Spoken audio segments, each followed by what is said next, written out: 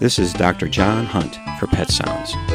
Allow me to spend some time with you discussing pets, pet care, and everything in between. Today's Pet Sounds is pet poisoning during the pandemic. Over the years, I have harangued you about keeping poisons away from your pets. Antifreeze, rat poison, chocolate, prescription drugs, blah, blah, blah. You know the script, and I hope all my listeners have safer homes as a result.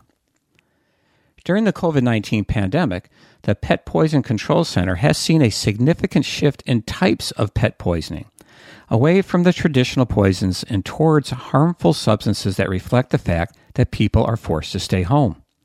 For instance, the Poison Control Center has seen a 202% increase in bread dough poison and 222% increase in yeast toxicosis. Apparently, making bread and baking have become a favorite pastime while quarantined. Unfortunately, good-smelling bread dough can be harmful. When a dog eats raw bread dough or uncooked bakery products, the stomach acts as an incubator, and the yeast will produce alcohol and CO2.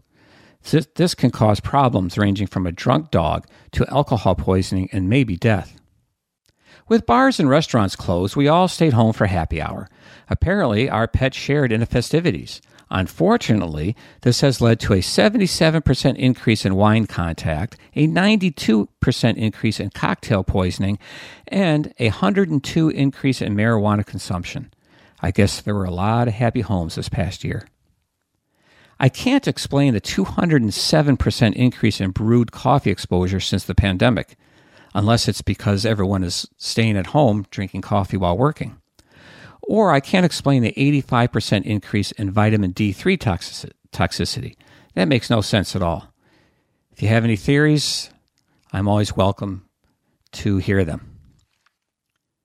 But a 113% increase in art supply poisoning does make sense with all the homeschooling going on.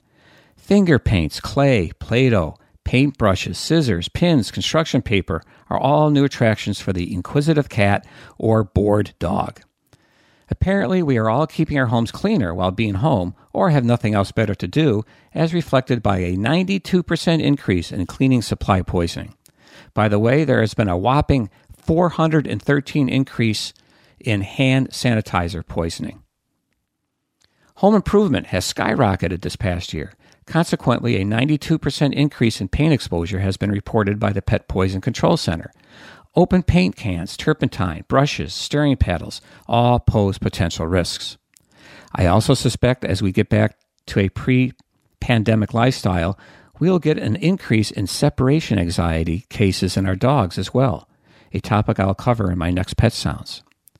If you suspect your pet has been poisoned, call your vet or the Poison Control Center at 855-764-7661 24/7. Since we're talking about the pandemic, let me give you a brief update on COVID and pets. Dogs and cats have been documented to have been infected with COVID-19, but no pet has died and all recovered after a brief upper respiratory illness, primarily sneezing.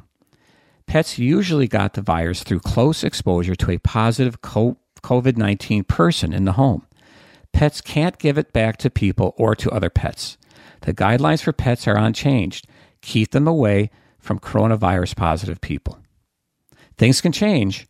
New variants have the potential to make our pets more vulnerable.